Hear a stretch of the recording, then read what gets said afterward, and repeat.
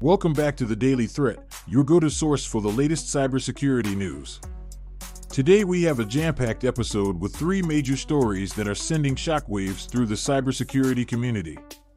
But before we dive into the details, don't forget to subscribe to the Daily Threat for your daily dose of cybersecurity insights. Today's episode is proudly brought to you by QIT Solutions, keeping your digital world secure. Our first story is a concerning surge in phishing and smishing attacks targeting the United States. A report from InfoSecurity magazine reveals that cybercriminals are ramping up their efforts to exploit unsuspecting individuals and organizations through deceptive emails and text messages. These attacks often involve cleverly crafted messages, impersonating trusted entities to lure recipients into clicking on malicious links or providing sensitive information.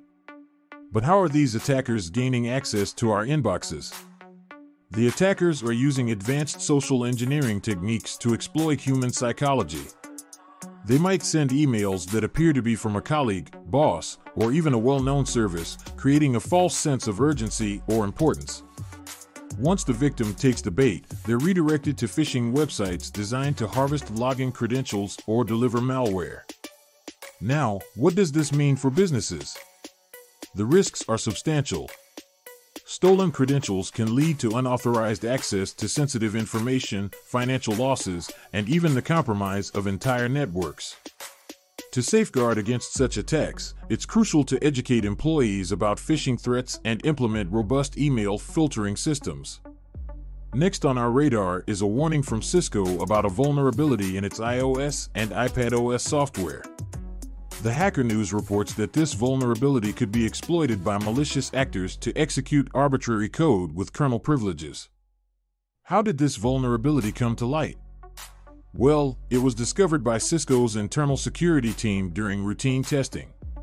The flaw lies in the IPv6 packet processing code and could allow an attacker to gain control over an affected device.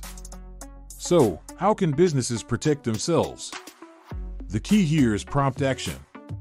Cisco has released security updates to address this vulnerability, and organizations using Cisco devices must apply these patches immediately.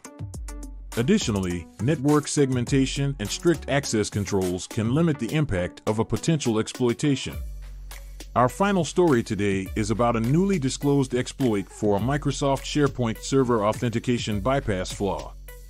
Bleeping Computer reports that an exploit has been released, raising concerns about potential abuse by malicious actors.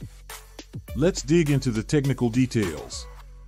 The flaw exists in the SharePoint server, and if exploited, it could allow an attacker to bypass authentication, gaining unauthorized access to sensitive information.